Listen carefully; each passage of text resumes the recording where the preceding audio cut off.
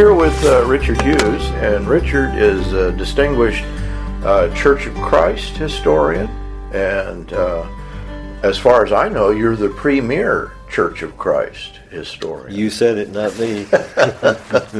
I don't know that. So you did your PhD in history at the University of Iowa? History of Christianity. In 1972. Mm-hmm. Okay. And an MA at Abilene, and then a BA at Harding, and then you were at. Right now you're scholar in residence at Lipscomb. At Lipscomb, Lipscomb, and you're mainly doing research there, or are you teaching? Well, I teach one course a semester, and work with the dean of the College of Bible and Ministry to launch an initiative for Lipscomb faculty to help them make connections between their teaching and their scholarship and their faith and their sense of vocation. So it's kind of a faculty development piece. And then I write and do research. Richard and I just had breakfast, and it's always wonderful to discover someone of a kindred spirit there are not many of us who are nonviolent. And strangely enough, in a movement that began with its roots in pacifism. Richard, tell us a little bit about that. You were saying that at breakfast, but this was sort of new for me. Tell us how you discovered that and how you yourself. Well, Paul, you say it was new to you, and it was new to me as well. I really discovered pacifism at Abilene Christian when I was doing my master's degree. And Everett Ferguson, who directed my MA thesis, put a book in my hands and said, I think you should read this book. And the book was Franklin H. Littell's The Anabaptist View of the Church, published in 1952. So it's quite an old book now, but still a fine book. And I think Everett put the book in my hands because he knew I was interested in who other than Churches of Christ, Christian churches, over the course of Christian history, had advocated a restoration of the early church. Oh. And it was a question that I had, and I'd wondered that for years. And so Everett put this book in my hands, and the book was about the 16th century Anabaptist. And what I discovered in that book was that here were people in the 16th century who regularly used the language of restoration, restitution, but didn't mean by it what we meant.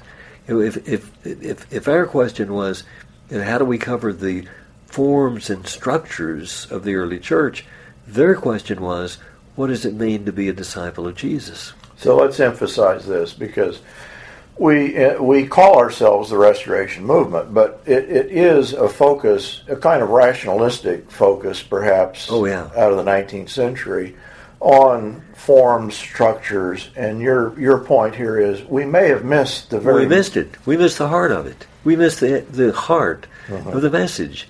Over the years I've come to believe that the gospel message really has two components, vertical and horizontal. Vertical, God's grace.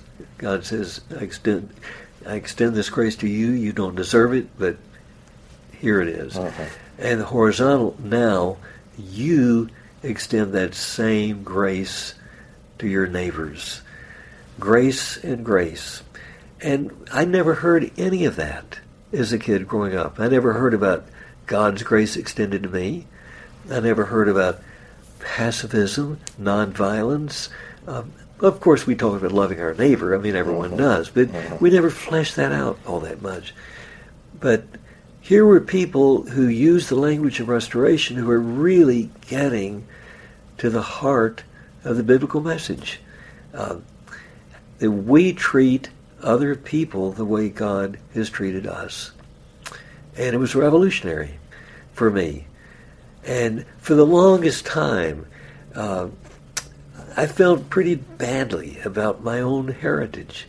I thought, how did these people in the 16th century get this when we haven't?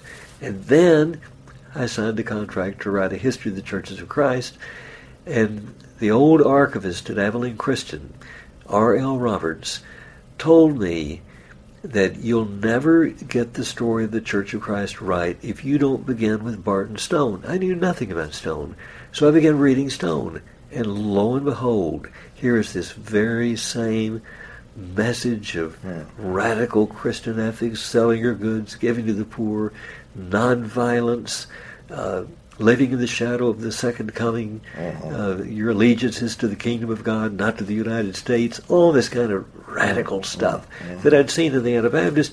Lo and behold, it's in my own tradition, except I never knew it. And no one, very few people, seem to know it.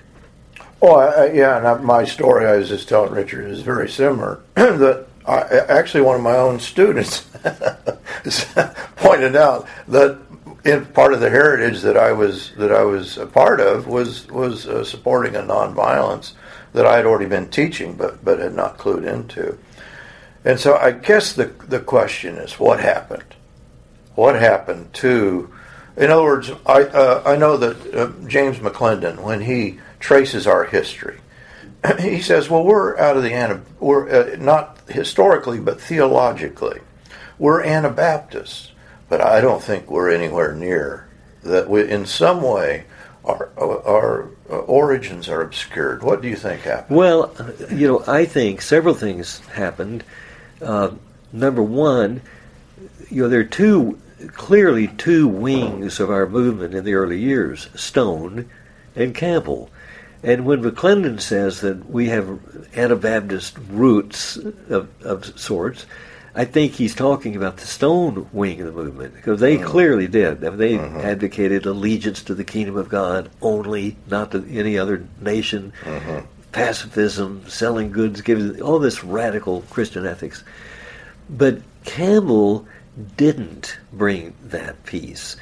And Stone really comes out of the great revivals. Campbell comes out of the Enlightenment. So for Campbell, as he said so often, the Bible, he said, is a book of facts. This is a quote from Campbell.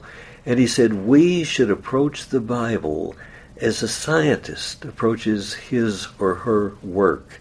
So we read the Bible through a scientific lens. Well, if you read the Bible through that kind of a lens, you're never going to come up with this radical vision that the Stone understood. And then what happened was, I think, over time, the Campbell side of the movement simply swamped the Stone side of the movement. Among other things, it's a whole lot easier. You believe in this rational gospel rather than to practice this radical Christian ethic. But it took a long time. But by the time I come along, I was born in 1943, there were very few people who even remembered that this was even a part of our heritage. And now it's, for the most part, dead and gone. Yeah. So, in some way, and you said this, and I'm not going to hold you to it, but and I felt complete empathy, sympathy that apart from nonviolence, I'm not sure what is left of the gospel. That is, I'm not sure what Christianity amounts to if we're not promoters of the peaceable kingdom. I'm curious how literally you meant that. The peaceable kingdom is the heart of the gospel message. I think when we had breakfast together, I made a comment like, is there any other kind of Christianity other than? Well, no. And a Christianity that rejects nonviolence and embraces violence in the interest of national power, in the interest of advancing national agendas. I mean, what kind of a Christianity is this? It's a little hard to square, it seems to me, with the teachings of Jesus. And I don't know that what value there might be, and I'm not saying, we got to draw a line and say these people are in or these people are out. But I think what you're describing, there are teachings that make us Christian, that are definitive of Christianity, and that if we do not hold to these teachings, there is a sense that the name Christian is a misnomer. It's a misnomer. Well, I mean, Christian obviously refers to Jesus the Christ. And, if we read the Gospels and take Jesus seriously, he is promoting a very radical vision of peacemaking, of compassion for the poor, of standing with marginalized people. This is who Jesus is. And one of the things I think that allowed us to lose sight of this early on was, again, back to Alexander Campbell. Campbell divided history up into these dispensations. So the patriarchal dispensation, and then the Mosaic dispensation, and then the Christian dispensation. But Campbell would argue that the Christian dispensation began in Acts 2. And everything prior to Acts 2 belongs to the Old Covenant. Uh-huh. So in effect, what Campbell did, he severed Jesus and his ethics, and also the prophets, the Hebrew prophets. Right. So, I mean, for us, Christianity begins with Acts 2. It's all about the church, the forms and structures of the church. But Jesus really gets lopped off. So there are a lot of things that come together to help obscure, for those of us who were raised in this tradition, help obscure this radical message of Jesus. So that, but this is not peculiar to Campbell, is it? That we have a division, a sharp division, between the Gospels, so that when we teach what Christianity is, we don't quite know what to do with the life of Christ, because our theology is such that, the church and the kingdom of God begin, that's subsequent to the ethics of Jesus. And so isn't that sort of evangelicalism as a whole, that it is split off, it's cut off from its ethical roots? Well, you mentioned evangelicalism, Paul. It's interesting that evangelicalism in America had a keen sense of the radical ethics of Jesus up until maybe the very late 19th century, early 20th century. The rise of the fundamentalist movement, World War I. But evangelicalism, with a few exceptions, for example, Jim Wallace and Sojourners Magazine, Ron Sider, some of these people keep that vision alive. But the main body of evangelicalism is just like the Churches of Christ and the Christian churches have pretty much deserted that original vision. And so, if Christianity is cut off from its ethic, in other words, what we're describing is what James McClendon calls a practical salvation. That is, there's no difficulty in identifying who is and is not a Christian. It's one who practices what Jesus taught. That's right. Can you be a Christian and not practice the things that Jesus taught? I don't see how that's possible. And I think part of, and again, I may be historically inaccurate in tracing this. Campbell was not himself in favor of the evangelical alliance. That he was himself critical of that. That he and of course the original sin and the Calvinistic parts of the Calvinistic aspect. Mm-hmm. But I think that a key part that was there in the Christian churches and has been lost in evangelicalism is the sense of an embodied Christianity that you get in the church. In that sense, and correct me if I'm wrong there. No, I think you're exactly right. One more piece about that, though. One of the things that I think a lot of folks let me just use my own mother to illustrate this point. It's funny the things that you remember from when you were very, very young. I mean, you think, why do I remember that? And, but you do. You remember these. So one of my memories, I'm growing up in Dallas. I'm probably 8 or 9, and my mother is talking on the telephone I remember this vividly. Back in the days when the phone hangs on the wall and you have to stand there and you have a party line. Right. Young people will have no idea what we're talking about, but we remember it. And so my mother was talking with someone, one of her friends, and having a theological discussion, and I was listening to this. And I remember my mother telling this woman that we should never pray that part of the Lord's Prayer that says, "Thy kingdom come," because the kingdom came. It came on the day of Pentecost in the form of the church, and then was restored by Alexander Campbell. So why would we pray, "Thy kingdom come"? Well, of course, I've come to see, as I've gotten older, that my mother was just mistaken. That the kingdom is certainly not coterminous with the church, and when it's not, in my view at least, it's not hard to figure out when Jesus uses the phrase "the kingdom of God" in Luke or in Matthew, "the kingdom of heaven." It's not hard to figure out what that is. You get your Cruden's Concordance, you run the references, and in almost every time that phrase "kingdom of God" is used, there's a context, and the context is compassion for the poor, feeding the hungry, clothing the naked. Matthew 25, you did these things to enter into the kingdom.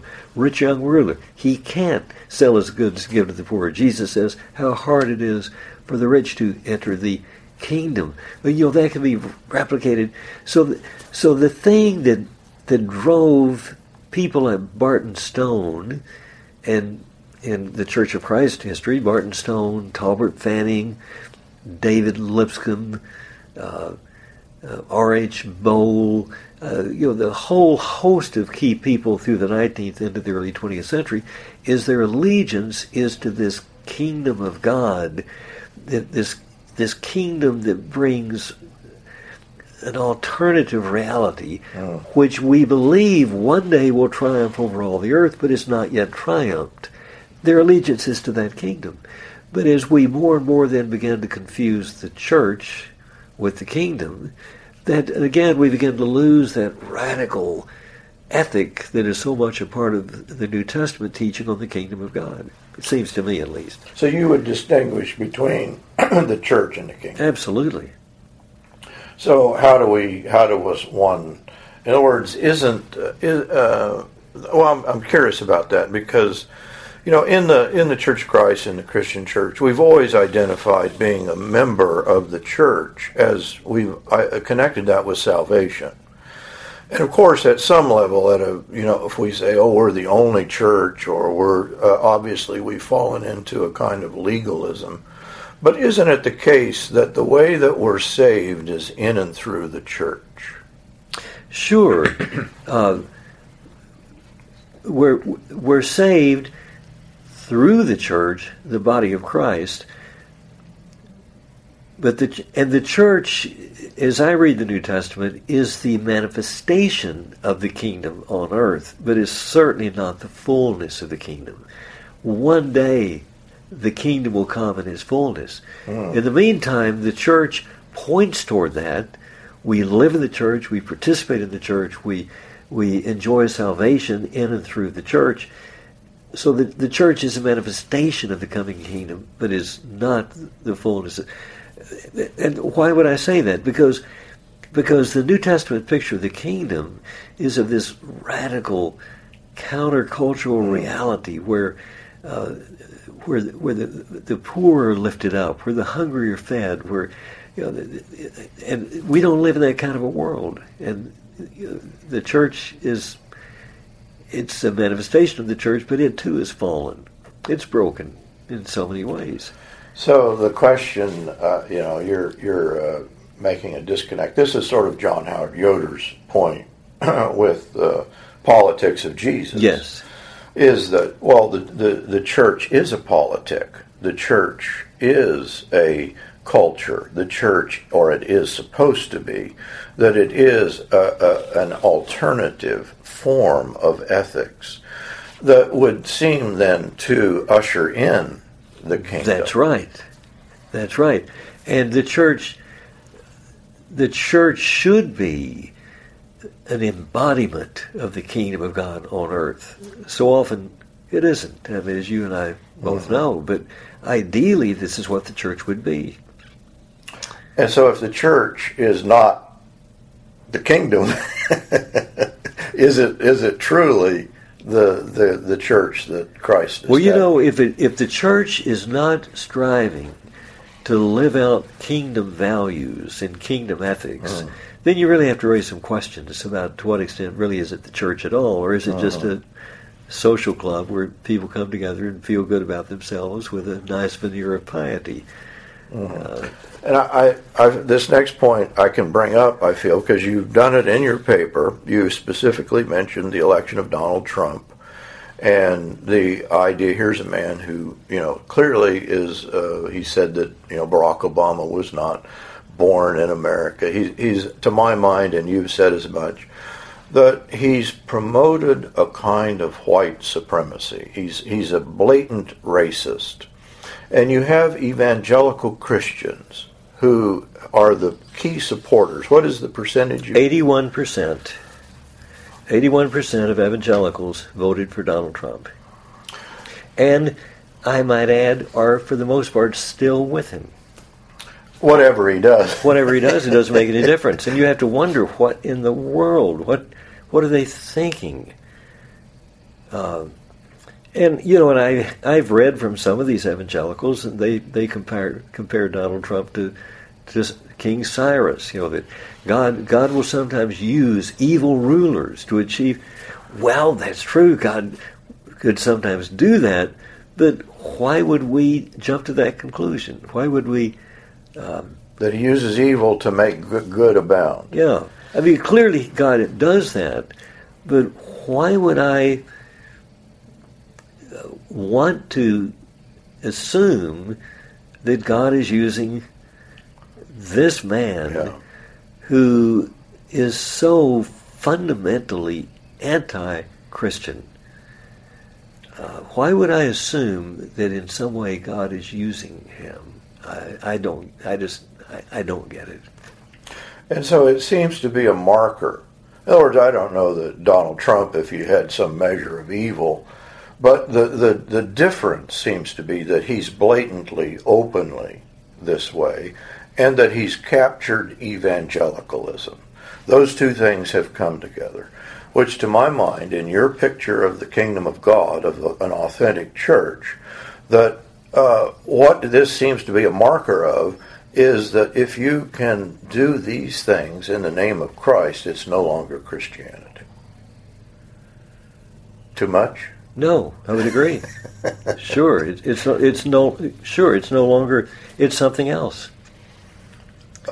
It's patriotism. It's this is Frederick Douglass, who you also quote, and I think James Cone would. They sound very similar. James Cone and Frederick Douglass. Mm-hmm. James Cone says, "What we call Christianity is of the Antichrist." Is that too much, or no? And Frederick Douglass says that, and I don't have the exact quote in front of me, but the point he makes is that he said there is the widest possible difference between the religion of Jesus Christ, and he said, I love the peaceable, he uses that word, I love the peaceable religion of Jesus Christ. But he said there is the widest possible difference between the religion of Jesus Christ and the religion of this land. And he said to somehow call the religion of this land that engages in slavery and abusing other people for gain, to call that Christianity is a gross misnomer. Those are pretty radical words, but I think I would have to agree with him. Yeah. I mean, Christianity, it's got to mean something. It doesn't mean whatever you want it to mean. Let me make a kind of silly statement and then explain it. And that is that what we're describing is that salvation is a practical salvation. It's something you can see. Oh, that somebody that loves their neighbor, somebody that puts on the fruits of the Spirit: love, joy, peace, long-suffering. So that salvation is these sets of practices that we learn in the church. Can we even talk about this thing, this misnomer, as being connected in any way to salvation? That this is not salvation, this is a form of damnation. It's death. Sure, it's a form of death. It's death and damnation. You're exactly right.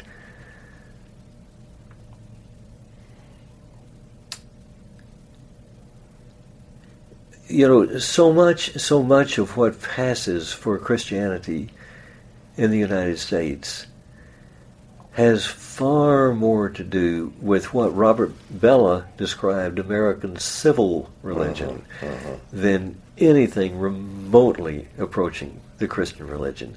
The fact that people may sing hymns and offer prayers and use the name of God and use the name of Jesus doesn't mean it's Christian.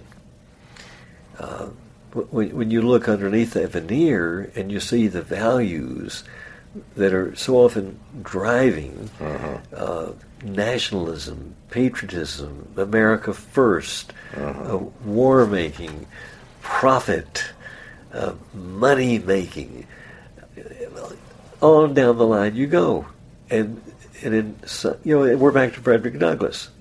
There, as he puts it, there is the widest possible difference between the peaceable religion of Jesus and what passes for Christianity in this country, says Douglass. Which, and I'm asking this because it's a dilemma for me. You still identify with the Church of Christ, and you've taught your entire life in Church of Christ institutions. I'm a little unsure myself as to where to go. And so explain to me how you've made peace with that. Well, I don't really make peace with it. The fact of the matter is,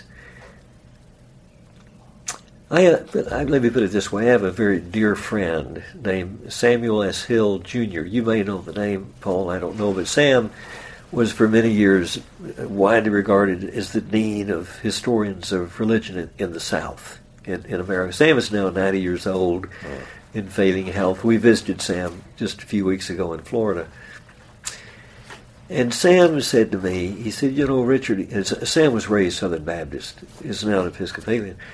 But he said, Richard, you and I both come out of a world. What he meant by that, we come out of very specific worlds.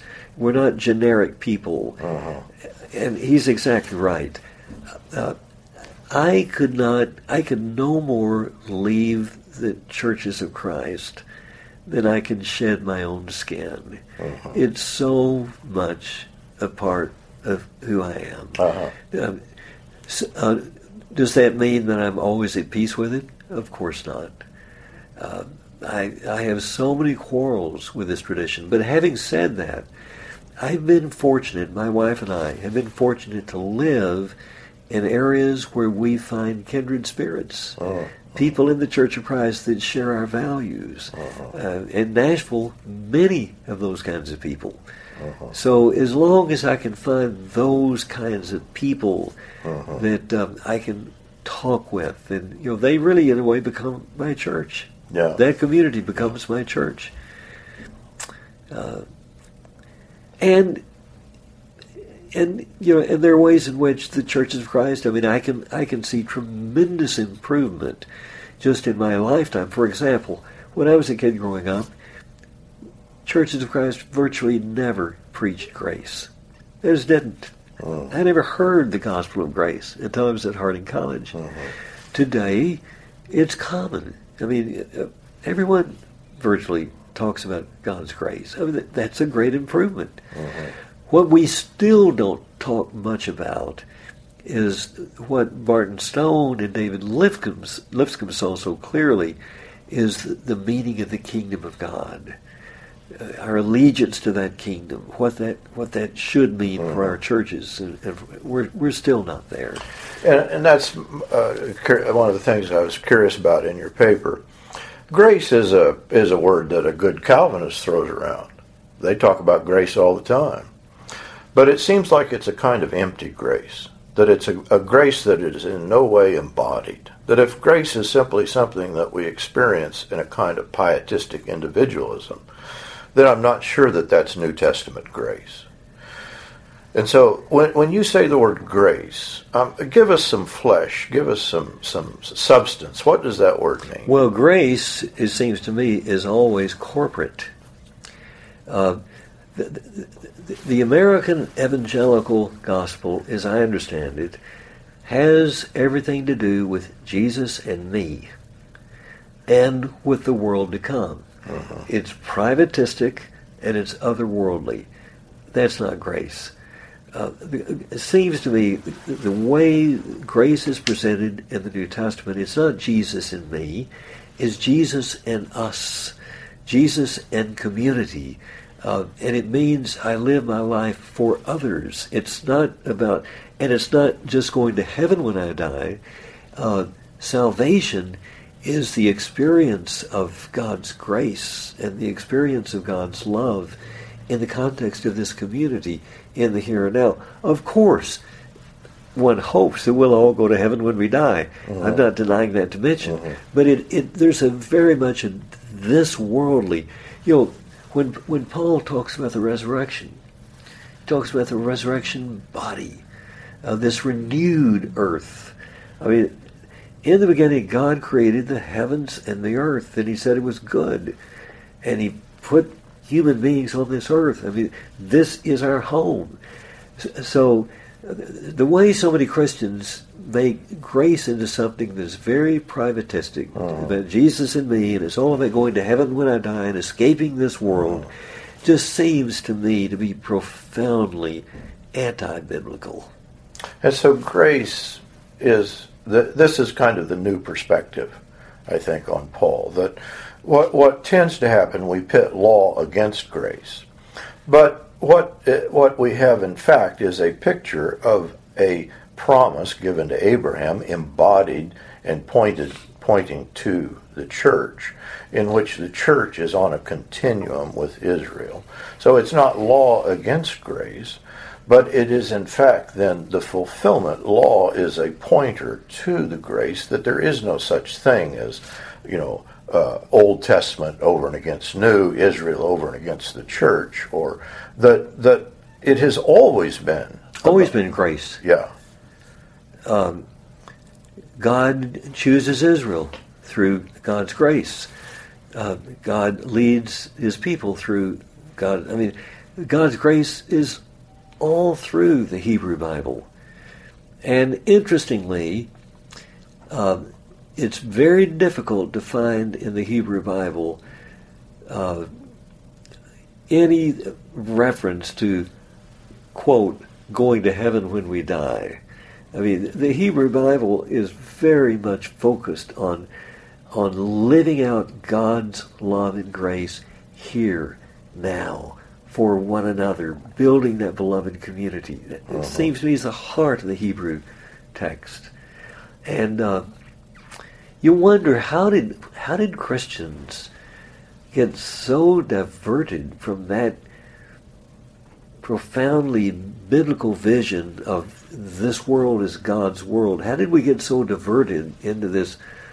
And, it strikes me, and you would know more about this than I would, but given your work in philosophy, but it strikes me this is far more Greek than it is Hebrew. Oh, absolutely. It has way more to do with Plato than it does with Moses or the Apostle Paul or Jesus.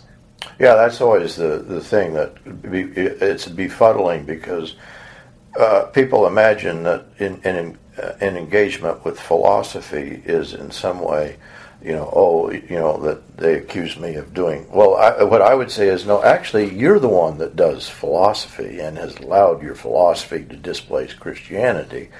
If you don't know a little bit of something about philosophy, you may not be able to discern.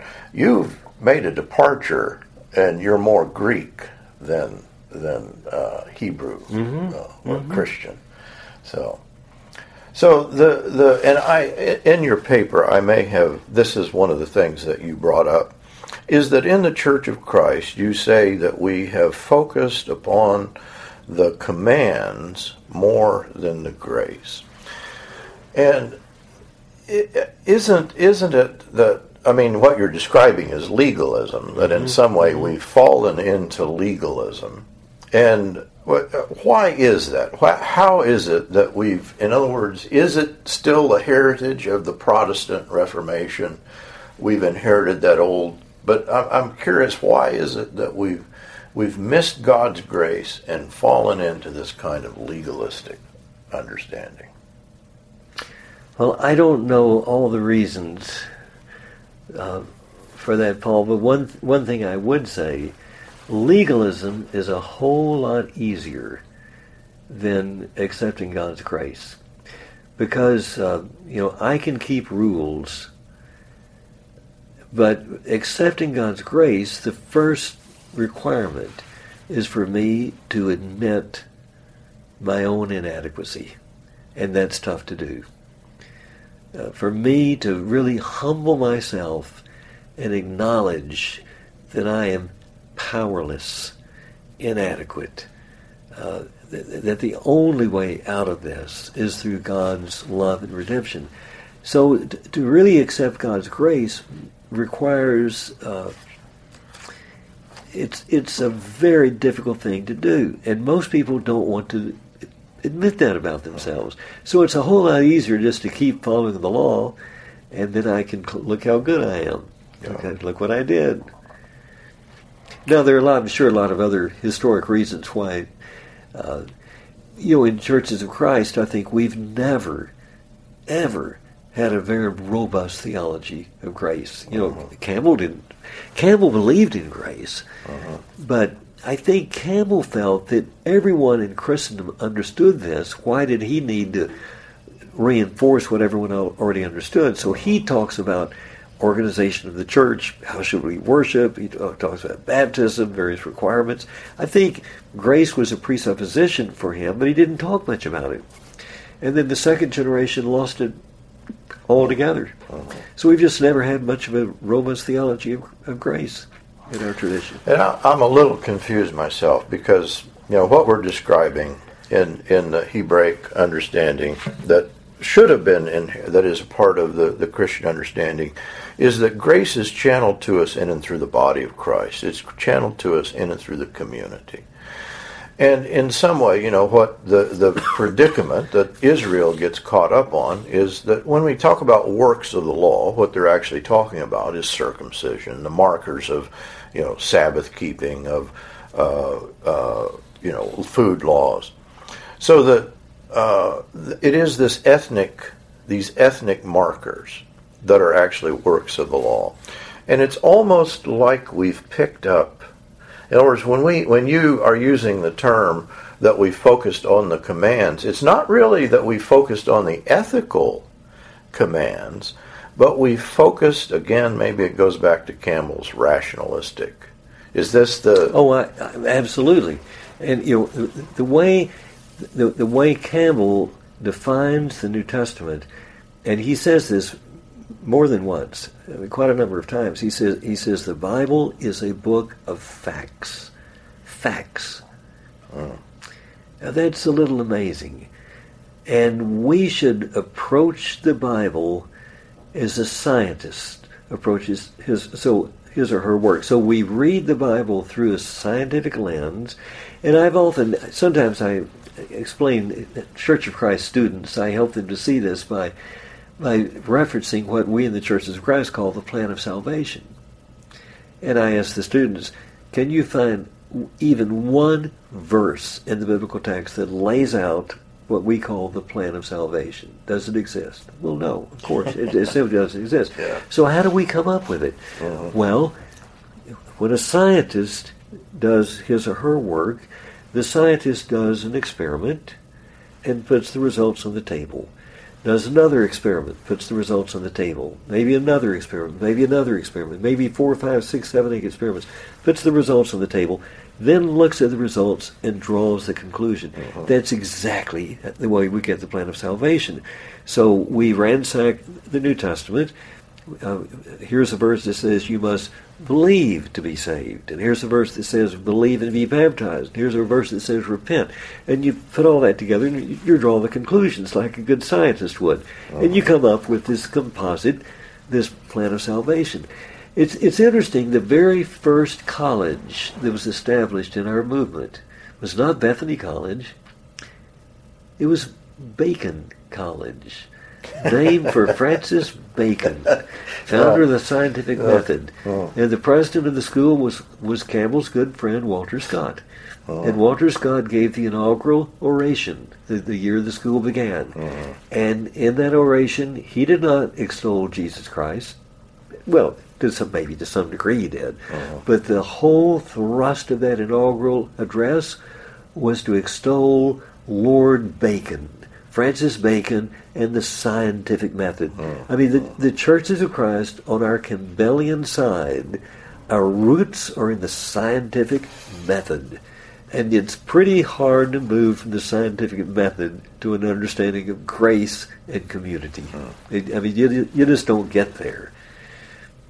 I think Stone was moving in that direction with his sense of the kingdom of God and the requirements to love each other as God has loved us. But even in Stone, you don't find a lot of talk about God's grace. So it's just never been a fundamental part of the way we thought in this tradition. You've piqued my interest here, and I don't want to wear you down here. But how is it that you have come to this appreciation of grace? That the language here that you're using, it's not the typical evangelical, notions of grace. It's not. I have a feeling that you mean something by this term. For you, this is a very important term that is an encompassing, because even in the paper that you're going to present, you've said this is what can make the difference. So can you put... How did I come to this? Yeah, how did you... Well, I came to it first of all because as a kid growing up in the Churches of Christ, I grew up with a load of guilt.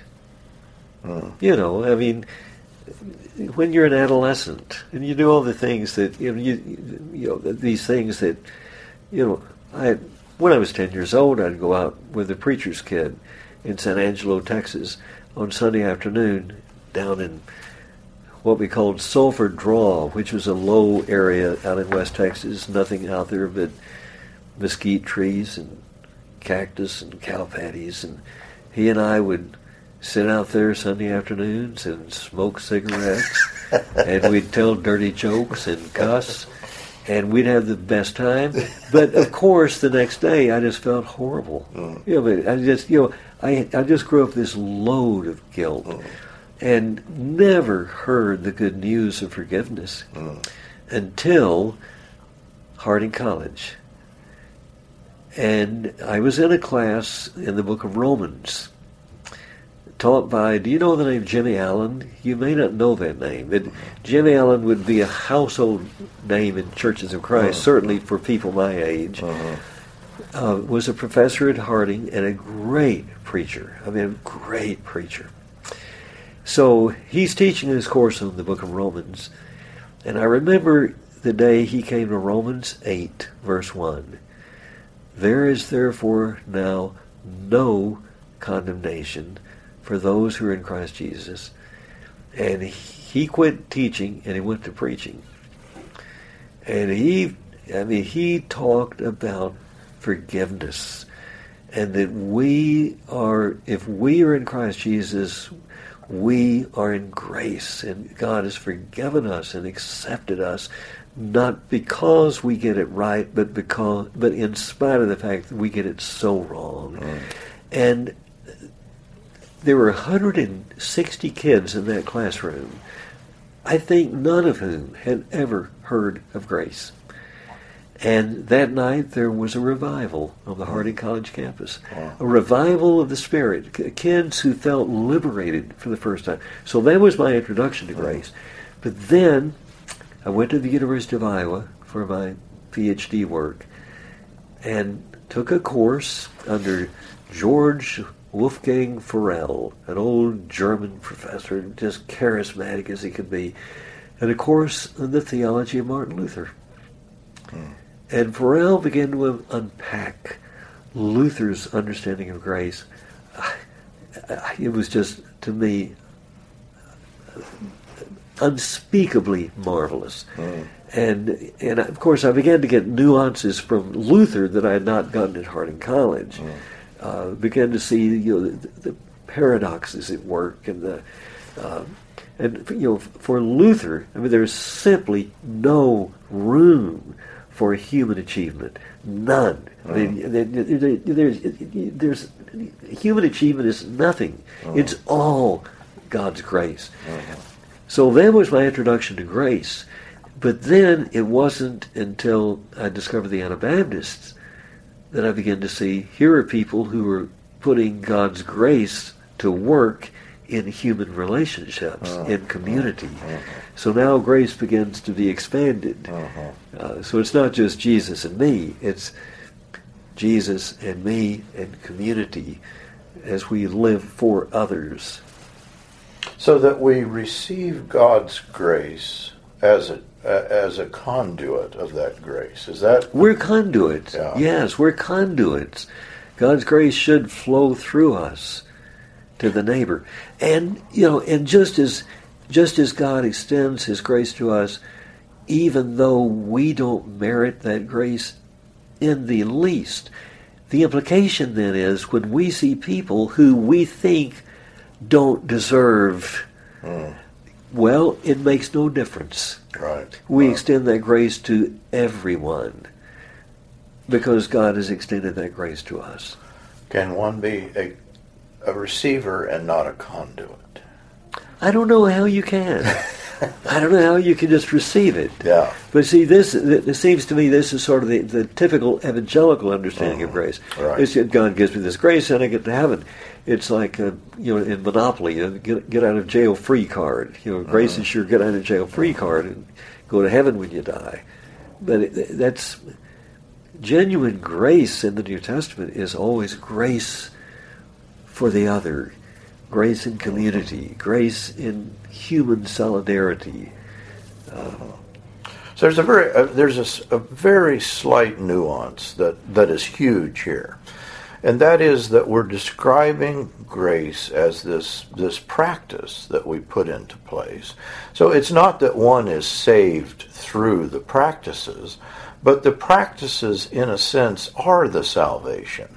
The ethics are not something you add on. The ethics are salvific inherently. Is that too strong? Yes. Oh, no, I think that's exactly right. And you don't do these things in order to be saved. You do them because you receive God's grace. And to some degree, you do it in gratitude. You do it in response to, but not... you don't do it in order to receive God's grace. I mean, in other words, there's a good Calvinist would say, well, we've received God's grace and we respond, but it seems like we can't allow the slightest space to exist between being a receiver and a conduit. There cannot be that distinction between the ethics, the practices, and the benefits. And again, it's not a works righteousness, but it is the idea that I've enjoyed God's grace through you today. There you go, exactly. Through this human exchange, through this human relationship, what you and I have enjoyed today, we've enjoyed God's grace through one another. It's just pretty rich. Richard, this is wonderful. I'm so glad we could do this. I don't want to wear you out because you're going to have to do another hour-long presentation today. So it's been my pleasure.